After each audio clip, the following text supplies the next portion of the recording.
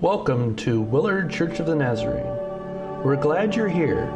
We can't wait to share the service with you.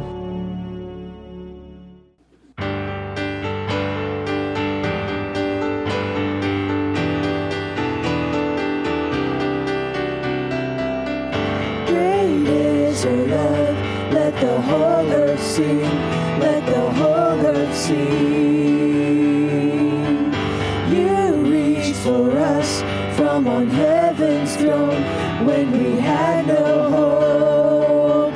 You are the way, there is no other. You are the way, there is no other. You rose from death to victory.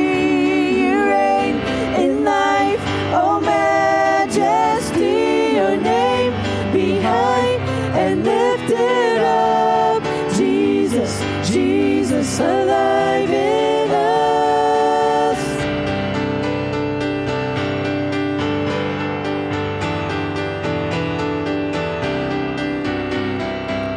You outshine the sun. You are glorious. You are glorious. Lord, over all, you have made us new. We owe it all to you. In everything, be exalted. In everything, be exalted. You rose from death to victory. You reign in life, oh majesty. Your name be high and lifted up. Jesus, Jesus, alive in us.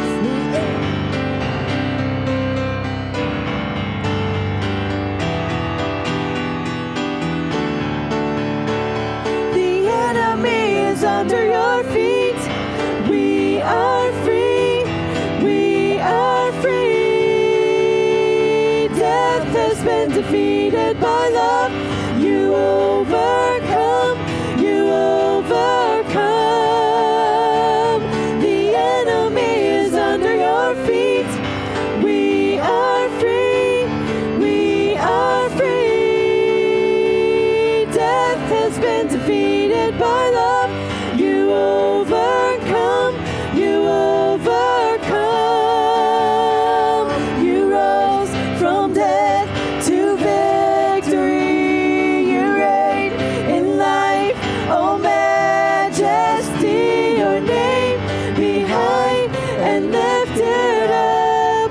Jesus, Jesus, alive in us. You rose from death to victory. You reign in life, oh majesty. Your name be high and lifted up. Jesus, Jesus, alive in us. Jesus, Jesus, alive in us.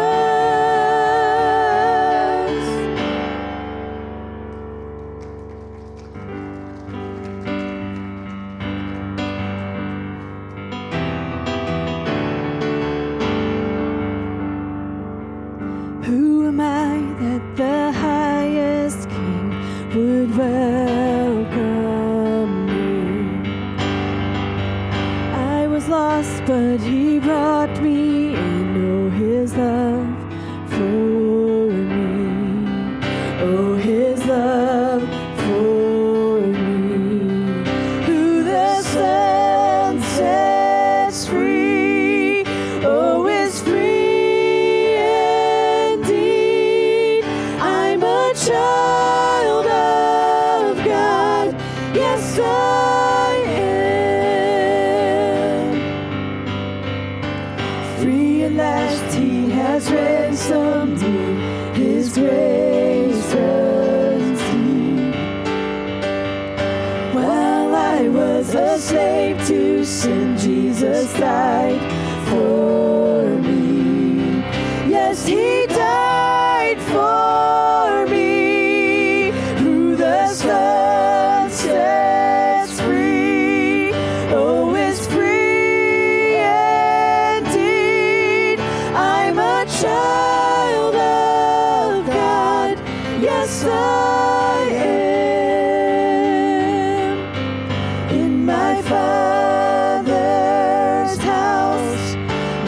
a place for me.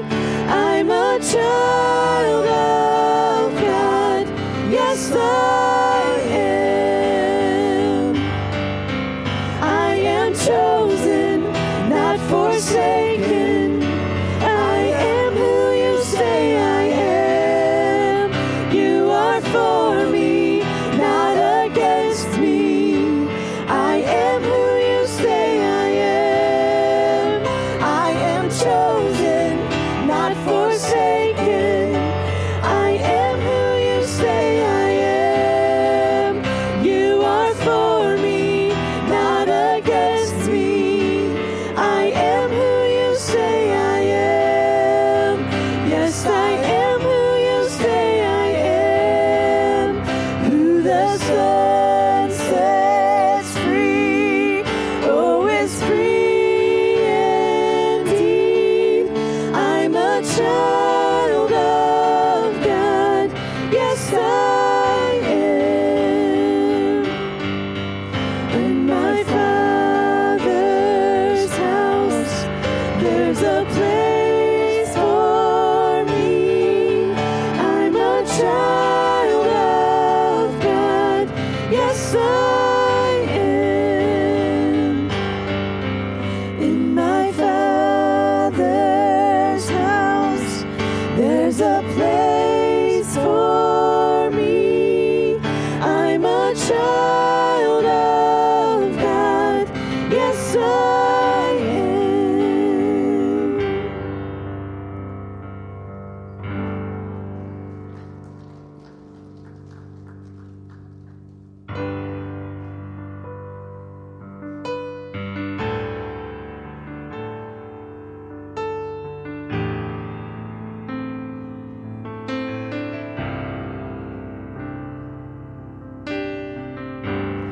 Here is where I lay it down, every burden, every crown. This is my surrender. This is my surrender. Here is where I lay it down, every lie and every doubt. This is my surrender. And I will make room for you to do whatever you want to do whatever you want to. I will make room for you to do whatever you want to do whatever you want to. Here is where I lay it down, every burden, every crown. This is my surrender. This is my surrender. Here is where I lay it down, every lie and every doubt. This is my surrender. And I will make room for you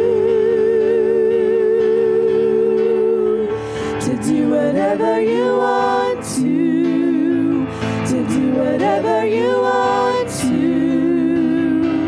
And I will make room for you to do whatever you want to do whatever you want to.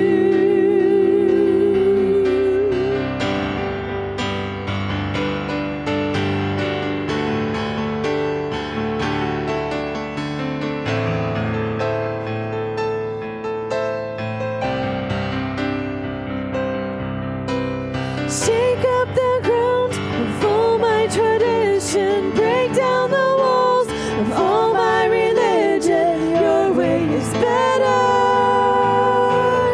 Your way is better.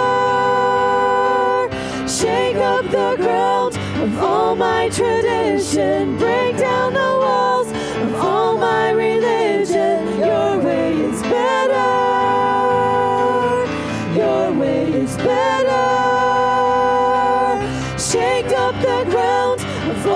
my tradition, break down the walls of all my religion. Your way is better. Your way is better. And I will make room for you to do whatever you want to do whatever you want to. I will make room for you to do whatever you want to do whatever you want to, and I will make room for you to do whatever you want to do whatever you want to, and I will make room for you to do whatever you want to do whatever you want to. Here is where I lay it down. You are all I'm chasing now. Here is my surrender.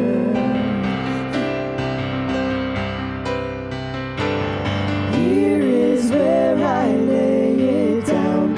You are all I'm chasing now. This is my surrender.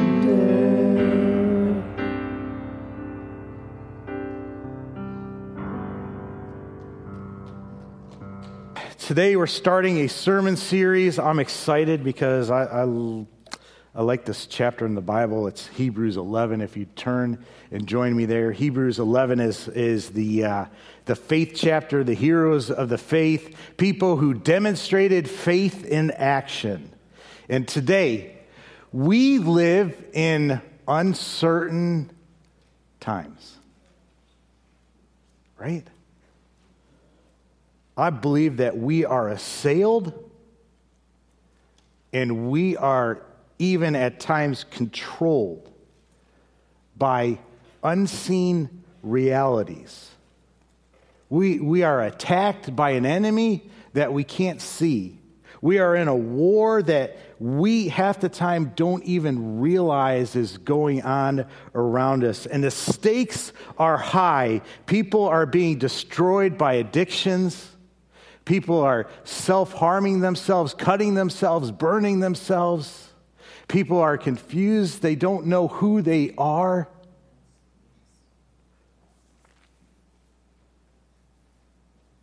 And just people taking their lives.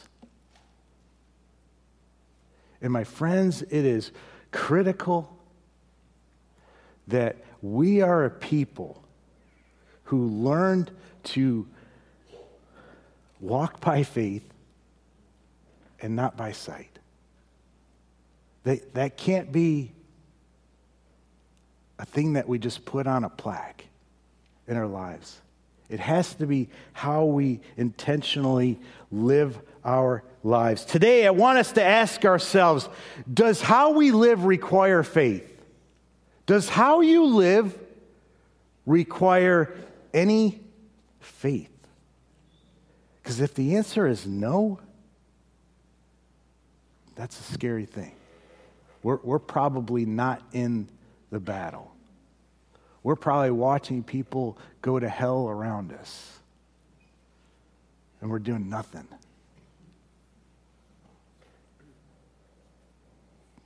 Does how we live our life require faith? Think about how you live your life. Today we're going to look at Abel. Abel is a man who worshiped by faith. And this is where we need to start today. Are we worshiping by faith? Hebrews 11:4. By faith, Abel brought God a better offering than Cain did. By faith, he was commended as righteous when God spoke well of his offerings. And by faith, Abel still speaks even though he is dead.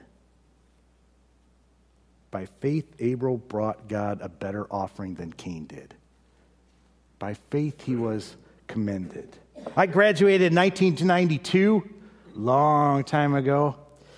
Just celebrated my 30th a couple years ago, right? A year ago. There was this book that was released by Gary Chapman called The 5 Love Languages. Is anybody familiar with that book? You read that?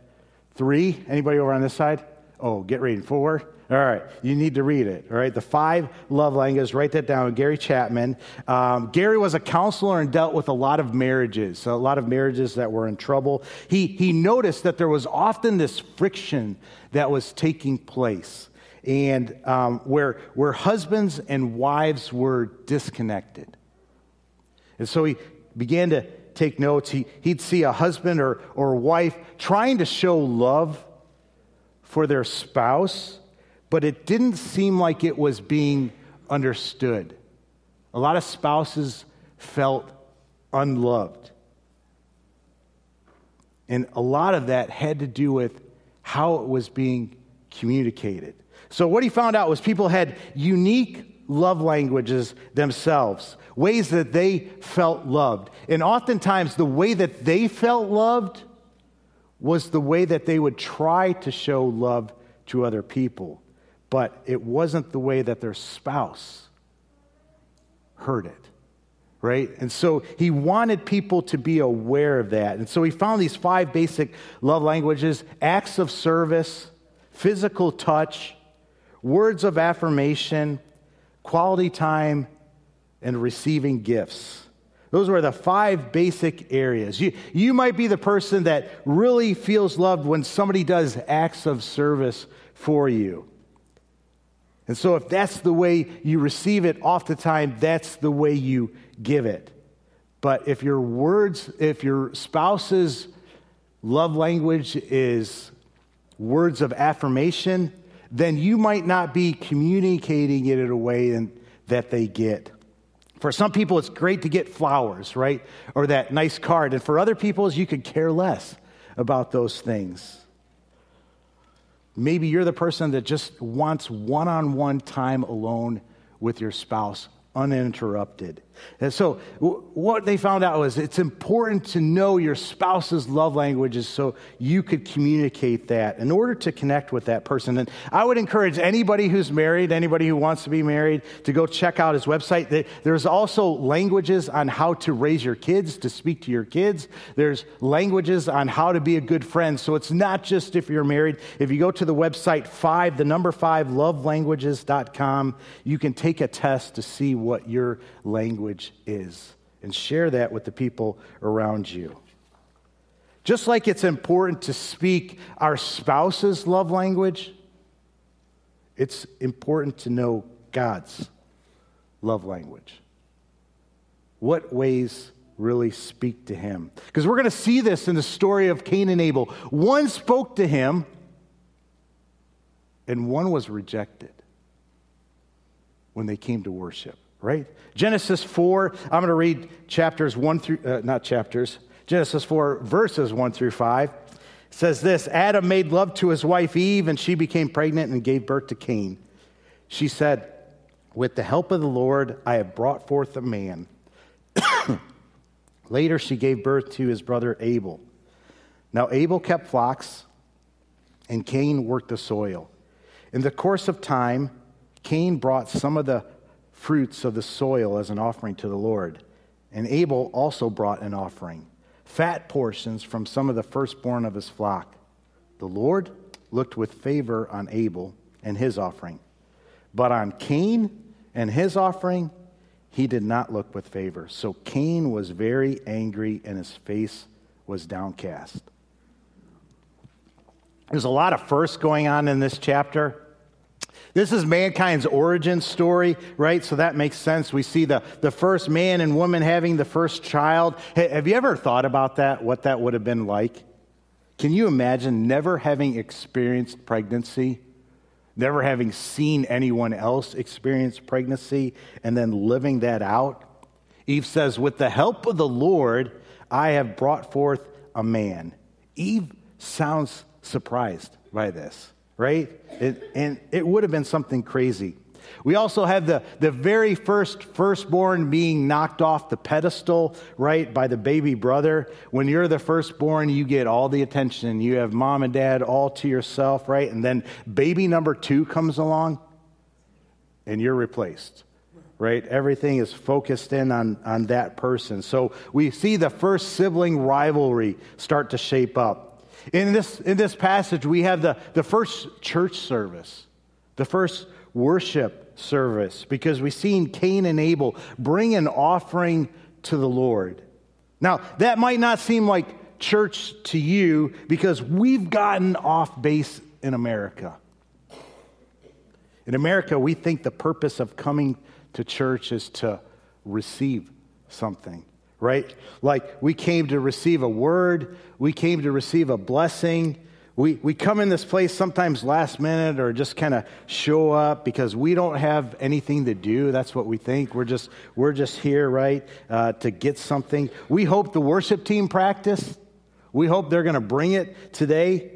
We hope that they're going to sing the song that really speaks to us, right? That one song that we need to hear, the one that we really like, the one that touches us. If it's not the right pastor, or if it's not the right message, then it's probably not that important if we're at church. If it's a work day where we're going out into the community, then we really don't have to show up for that either, right? Man, I love that we went out last Sunday in the community and helped some people. But, doggone, where was everybody? I mean, there's something for everybody to do. We didn't have enough people to serve our widows in the church because we didn't show up. We didn't have enough people.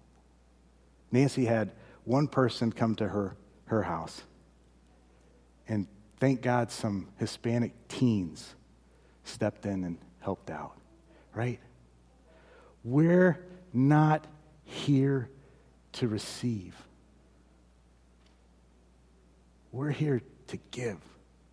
There is an audience of one in our worship service today. There is an audience of one. And thank you, praise team, because we are here to bow down in worship and throw our crowns at his feet and give him an offering. That's why we're here. We're not here to be entertained. We're here to serve. You are so important. You are so needed. The enemy might say you're beyond the age of being needed and being able to contribute, but that is such a lie. You're needed to encourage other people. You're needed to take your arm around somebody who's going through a tough time, right? And tell them you love them. Tell them you're praying for them. Stand next to them. You've got a gift given to you by the Holy Spirit to be used, a spiritual, powerful gift that God enables you to use. But we've got to be here. And by here, I'm not even necessarily talking about here. We've got to be the church that's willing to go out. All in all, we may mistakenly think that this is for us, and then we get mad, right, when it's not how we want it. We get into feuds, we get upset with other people. But my friends, we're here to worship the King of Kings. We're here to bow down low and throw our crowns at his feet. We're here to bring an offering in praise and thanksgiving to the one that flipped our lives upside down. Amen? What do you bring? What are you bringing? What did you bring today? And what does it contain? Because here we see we're either speaking God's love language, either it's worship with faith, or it isn't. And that's important because either it's something he accepts or something he rejects. Everything that we do, right, including worship, especially worship, has to be done in faith. It has to have it at its heart. Faith is a response to God's grace. And an offering given without faith will be rejected. God didn't like the way Cain worshiped. He didn't like what Cain had to bring. And Abel's offering was so much better. So much better that it's included in this Hebrews 11 Hall of Faith, right? So what did Abel do that Cain didn't do or wouldn't do? I want to look at the differences of their offering, point out some things. To like I said, to use God's words, Abel brought a more excellent sacrifice. It was better. Why? Verse 3, in the course of time, Cain brought some of the fruits of the soil as an offering to the Lord, and Abel also brought an offering, fat portions from some of the firstborn of his flock. So Abel chooses to honor God and take the firstborn and give it to God. Also the fat portions, meaning not only the first, but he offers the best to God. Compared to Cain, who in the course of time, right, brings some of the fruits of the soil to God. First fruits? No. Best fruits? No. This is the principle behind tithing, right? It's when we give God the first, the tithe, the best. Abel did that. The principle would later be nailed down by Solomon, who wrote in Proverbs 3, verse 9, honor the Lord with your wealth, with the first fruit of all your crops. That's our part. And then we see God's part in chapter 10, in verse 10, then your barns will be filled to overflowing and your vats will brim over with new wine. Our part is to give God the first. Why? Does God need it? Right? Have you ever thought about that? Does God need it? No, absolutely not. So why then is there this call to bring the first? Why is it supposed to happen this way? Right? Because the goal is not money. He's God. He doesn't need it. What's the goal then?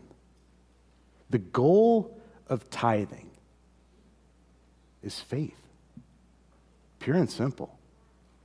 It's faith. And what is faith? Faith. It's a response to God's grace, a trust and dependence on God. That's the goal. What if Abel gives the firstborn and there's no secondborn? What if Abel gives the best firstborn and the other firstborns are disease-ridden and end up passing away and dying, right? I better wait like Cain. This is what we think in our own human understanding. I better wait like Cain over the course of time to see how things shape up. No. What Abel gave was given in faith. Think about this. We're coming up on the first of the month. Let's pretend that you get your wages for the month, right? It would take faith for you to give God a tithe, an offering out of that, right? Because you don't know what's coming this month. Look at our country, right? Who knows what inflation's going to do? Who knows what gas prices are going to do? It would take faith for us to step out and give that first portion to God. It'd be smarter. It'd be more responsible by human wisdom, right? To pay all your bills for the month, to see how things are going, and then give God what's left over. But would that take faith? Would faith be anywhere in there, right? Would that lead to trusting God? Hebrews 11:6 says, and without faith it is impossible to please God. Does your offering that you bring before him take faith? If what we bring to him is first, that's a good start. But what about the quality of what we bring, right? Abel brought the fat portions. For people back then, the fat portion was the best portion. It was the most sacred portion to the Lord. I never knew how good fat was, right? I watched this elderly Filipino woman, and she would fry up the strips of fat. She would cut them off the ends of meat, and she would fry them up, and she would just hold them in her hand and just eat them. And I was like, that is the most disgusting thing. But it's good. It's good, right? Like, I didn't understand how important fat was to meat. You don't want a lean meat. That's no good. Fat is good. In moderation, right? In moderation. Be careful with that. Abel not only brought the firstborn, but he also gave the fat portions, the best part, to God. Does our offering contain the best? And I'm not just talking money, right? Our time, our talents, the best we have, the best attitude. Man, that's something that I need to work on. What's my attitude? Do I grudgingly do it? Right? I want to share a cheesy pastor story with you. A farmer had a cow that was pregnant and it finally gave birth. That farmer was all excited because it was twins. He came in and told his wife about this good fortune, and she came up with this idea. She says, why don't you raise them both and give one to God? You weren't expecting two. Why don't you see this as a sign from God and give all the proceeds to him for one of these? Well, he thought about that. It didn't sound like a good idea. But the more he thought about it, he was like, yeah, God's been good to me. I wasn't planning on it anyway. So he took care of them both, never picked out which one he was going to give to God, though, until the day that they both got sick. And throughout the night, he's caring for them and nursing them, and one ended up dying. And he came in sad-faced and came in, and his wife saw that his countenance was down, and she's like, what's the matter? What happened? And well, he told her, well, God's cow died. He waited until that moment to pick which cow was God and which was his. Then it's an easy choice, right? It's a choice that's humanly made. This is what it looks like for us to walk by our sight and not by faith. There's this phrase in the Bible found in Jude chapter 1, verse 11. It says, they have taken the way of Cain.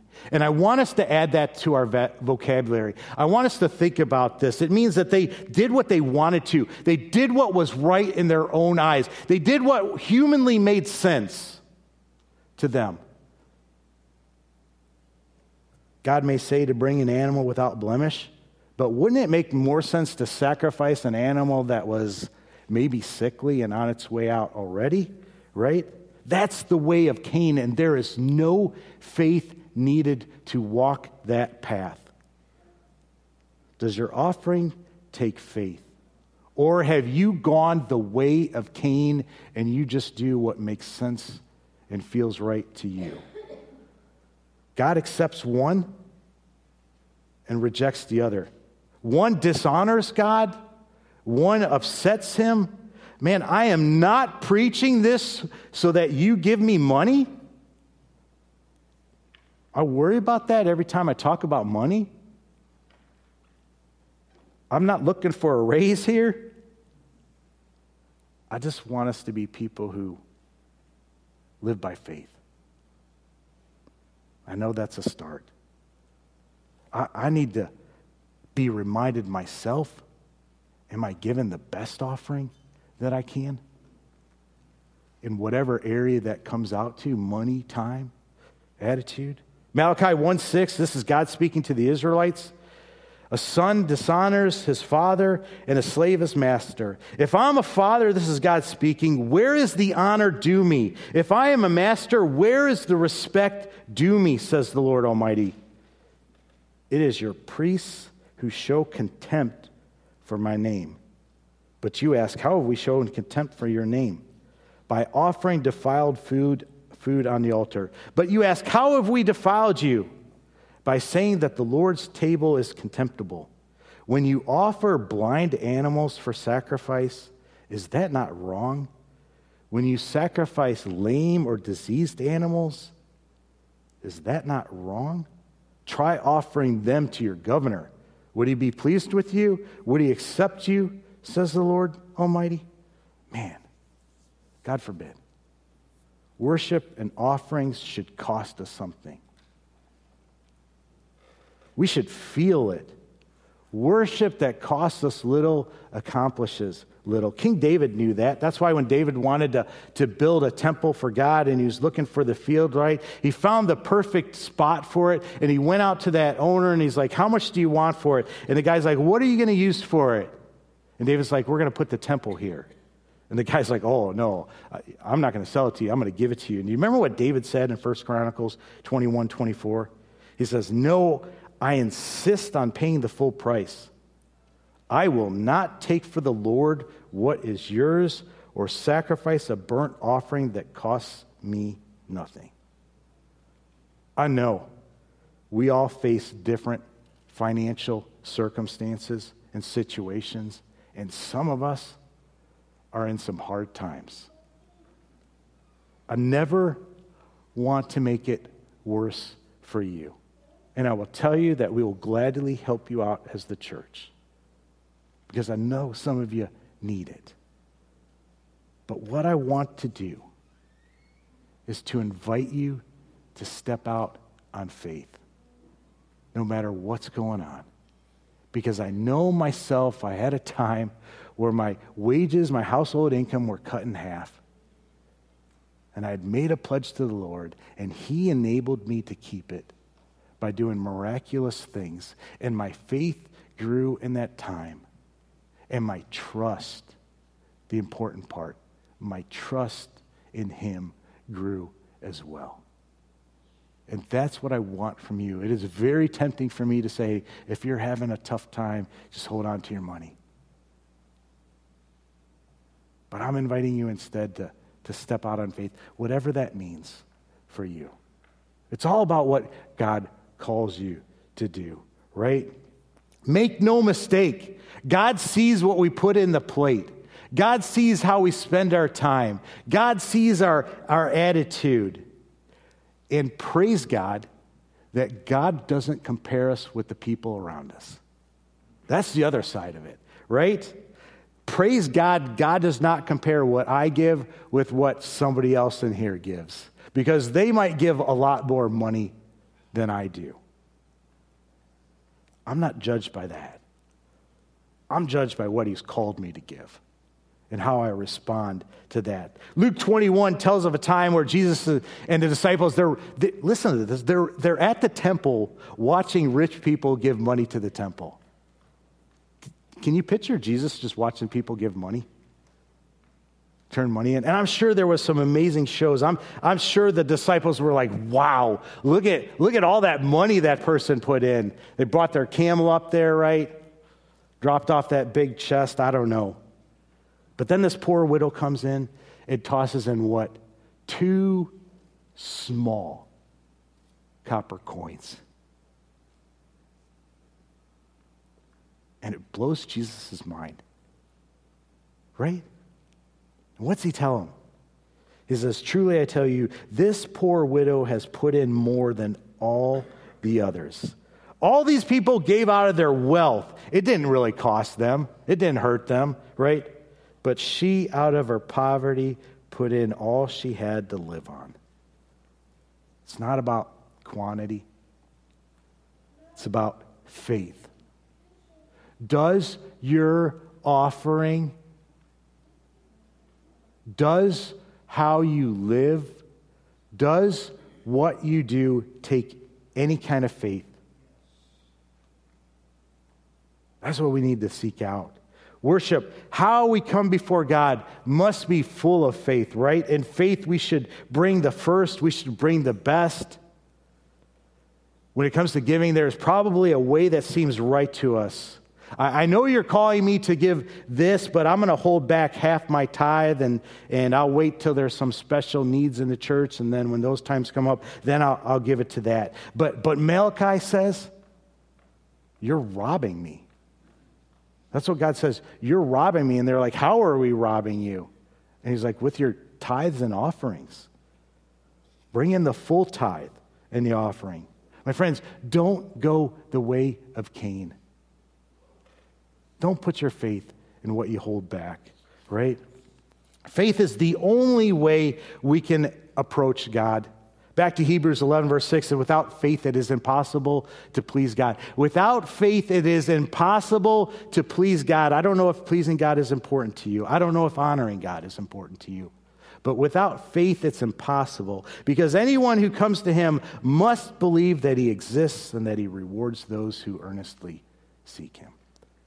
Abel knew the promise of Genesis 3:15 that someday a descendant would come and wrestle with sin and death. And even though this descendant would be wounded, right, that he would triumph and defeat sin and death. So Abel, therefore, comes with that expectation, with that in mind, in response to faith in that coming salvation, thanking and praising God for that, and offers his offering in faith. On the other hand,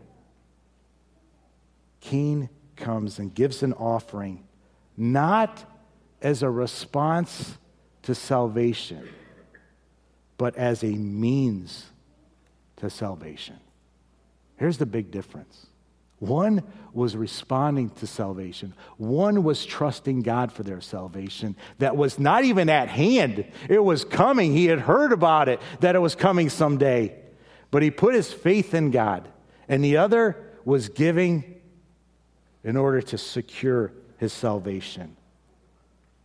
Cain brings these good things, right? And says, look at what I'm giving to you, God. Look how amazing I am. And he tries to earn his salvation. When God sees that his offering has no faith, he rejects it. And this makes Cain angry and depressed. Does your offering, does your worship contain faith? Do you approach God with faith? Here's how you can know. Here's how you can tell. One way, when your life doesn't go as you think it should, right? Do you get bitter and angry with God like Cain did? He's mad. He's depressed. You may say that I'm trusting Jesus Christ for my salvation, right? But when things go poorly and you're feeling like God's not living up to his side of the bargain, he's not rewarding you for what you give, for what you do, right? For what you bring in, for your worship, right? And you end up getting angry or depressed, that is a sign that you are following the way of Cain. You're trying to earn God's favor. That's not how it works. You're trying to earn it with the way you live your life. You're trying to earn it with what you do instead of just trying to live in response to God's grace. Abels are the people that no matter what life is doing to them, right, they truly realize the gift of grace that's been given to them, and they respond to it. That's what faith is, a response to God's grace, and nothing that happens can ever affect that. Does your worship, does your offering, does the way you live your life contain faith? Genesis 4:5, but on Cain and his offering he did not look with favor. So Cain was very angry and his face was downcast. Then the Lord said to Cain, why are you angry? Why is your face downcast? If you do what is right, will you not be accepted? But if you do not do what is right, sin is crouching at the door. It desires to have you, but you must rule over it. My friends, sin is crouching at your door. It desires to have you, but you must rule over it. Man, this is a great picture. This is a great picture if you have a cat. Anybody guys have cats in here? You need some cats, all right, so you can understand the Bible. I got some you can have. I'm going to tell you, anytime I go outside and those cats are outside and there is some other poor animal in that yard, right? What does a cat do? It crouches down, right? It gets as low as it can to the ground every time that they see that. they're trying to minimize what can be seen by that animal that they're stalking, right? They get absolutely motionless, don't they? And they move until they start to move, and they move very slowly, right? I came outside, and one of my cats had a bunny in its mouth, and that bunny's just screaming, baby bunny. And so I go and I save the bunny, and I get it out of my cat's mouth, right? And as soon as I get it out of that cat's mouth, another cat pounces on the bunny, grabs it. And so I got one cat in my arm, and I'm going to the other cat trying to get this poor bunny that's just screaming bloody murder out of his mouth. And I finally get that cat to let that bunny go. And then another cat comes in and grabs the bunny, and I'm just like, oh my goodness. You know, we got 6 cats, 5 that love to stalk. And you see the other ones, though, the whole time we're doing this, they're just waiting for their time to pounce, right? Finally, did save that bunny. But the word crouch that's used here is this Hebrew word that's related to the actions of lions and tigers and big cats, right? It's this idea of this predator that's just waiting to pounce on you. It crouches down out of view behind something like a cat, right? And God is teaching us that this is the nature of sin, to try and conceal itself, try to hide so that it can pounce on you. It tries to look small, right? Unassuming. That's the nature of it. And if you don't have a concern about sin crouching at your door, you're dead. You're dead.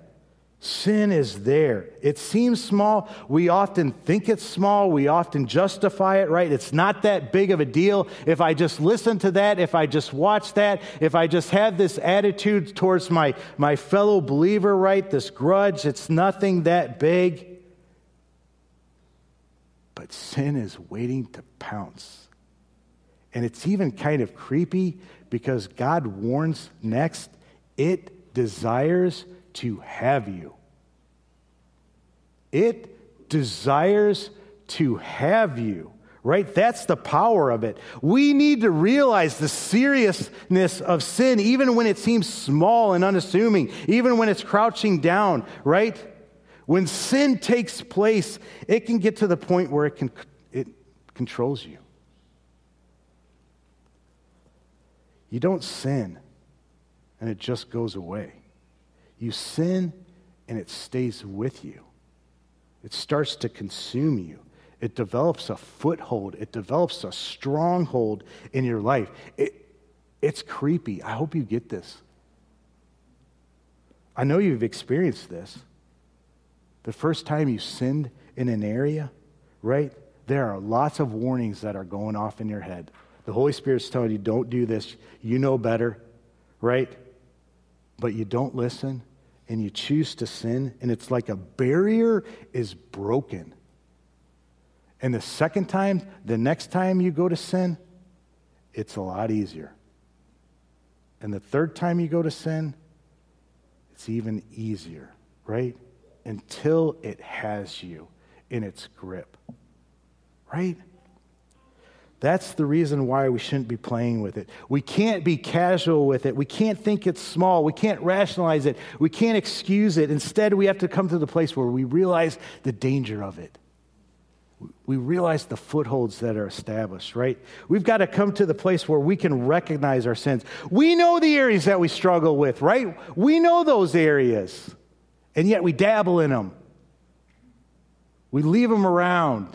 We leave ways that we can access those things that we know we shouldn't access, right? We pretend that it's small, it doesn't hurt anybody. My friends, quit excusing it. It is a stronghold in your life. Everyone has sins that they allow to sit in the corner and crouch down and think that they're not bad, right? Sins we excuse. If we start watching something that we shouldn't, if we start holding on to that grudge against somebody, it starts with a small lie. And then James 1:14-15, but each person is tempted when they are dragged away by their own evil desires and enticed. Then after desire has conceived, it gives birth to sin, and sin, when it is full grown, gives birth to death. It always starts off small. But if you allow it to stay there, it will drag you to hell. We have to recognize and realize how serious sin is. I hate horror movies. I hate them. One of my least favorite genres to watch, and it's simply because you can't have a horror movie without a bunch of stupid people. Right? There's a noise in the basement, and the lights are out, and they go to check it out with a candle. I ain't doing that. If the lights ain't coming on, I'm not going in the basement. I'm going up in my room. I'm going to lock the door. I'm going to grab my shotgun. You come through that door, you're getting it, right? Horror movies always have stupid people. Drives me nuts. But you know what God said to me?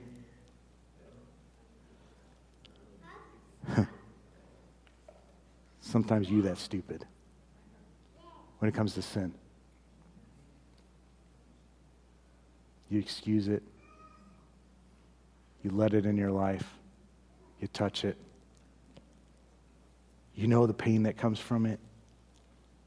And you go back to it. You keep going back to it.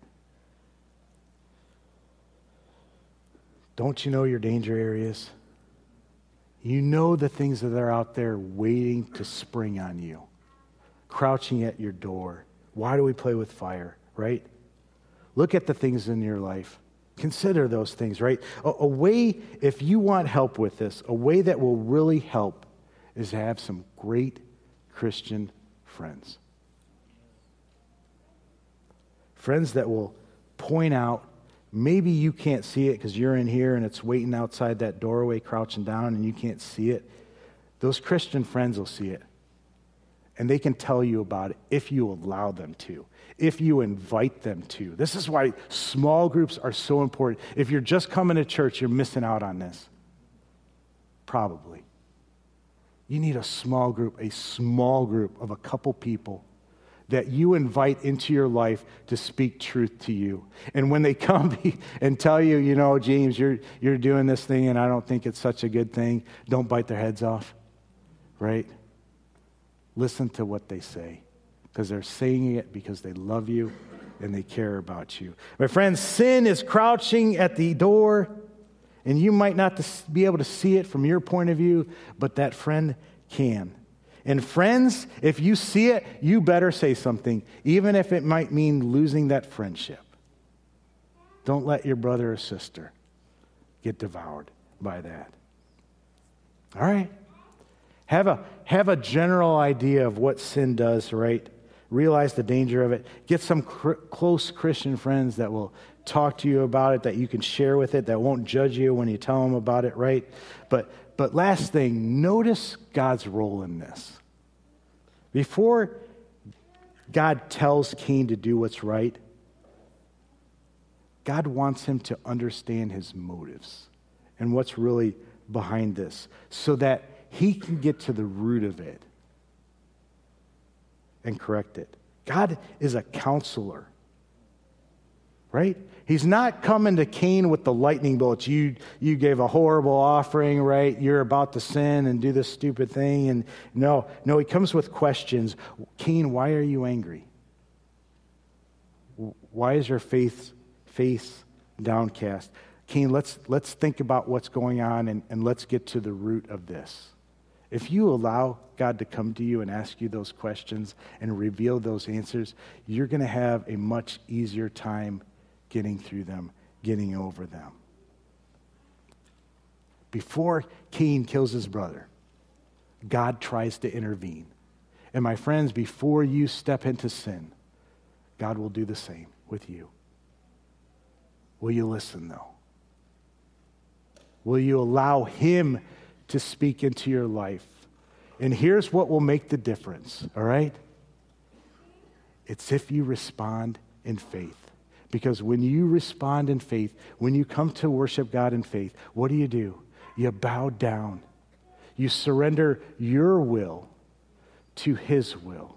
And you trust what he says and tells you to do over what you think is right, over the way of Cain. There's two choices in your response. In everything, there's two choices. There's the way that seems right to you. There's no faith in that, or what God calls us to do, or what God speaks to us. And the only way we'll follow that way is if we bow down and worship to him, if we submit our will to his will. Do you worship him in faith? Or are you taking the way of Cain? Would you stand with me?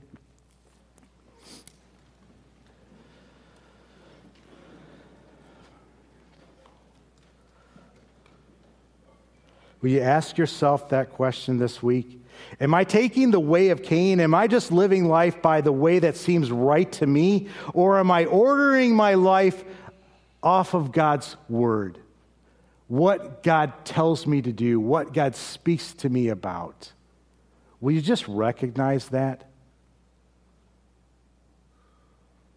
And will you bow down in faith and follow him? Amen. Father, we thank you for today. Lord, we thank you that you are a God that doesn't come swinging, doesn't come with lightning bolts, doesn't come to just take us out. Father, you come to prevent us from taking those roads. And Lord, even after we take those roads, even after we reject you, you come again and again and call us from that life. Call us to repent. Call us to a new path, Lord. You call us to follow Jesus. You call us to the way. Not the way of Cain, but to the one true way, that is Jesus Christ, Lord. We remember that he said he is the way, he is the life, he is the truth, and nobody comes to you except through him. Father, may our paths be following Jesus Christ in everything we do. May we not rely on our own wisdom in the way of Cain, that way without faith, Lord. Help us to follow you. Help us to bow down before you and worship you in faith, Lord. Lord, we love you and we give you praise. In your name we pray. Amen.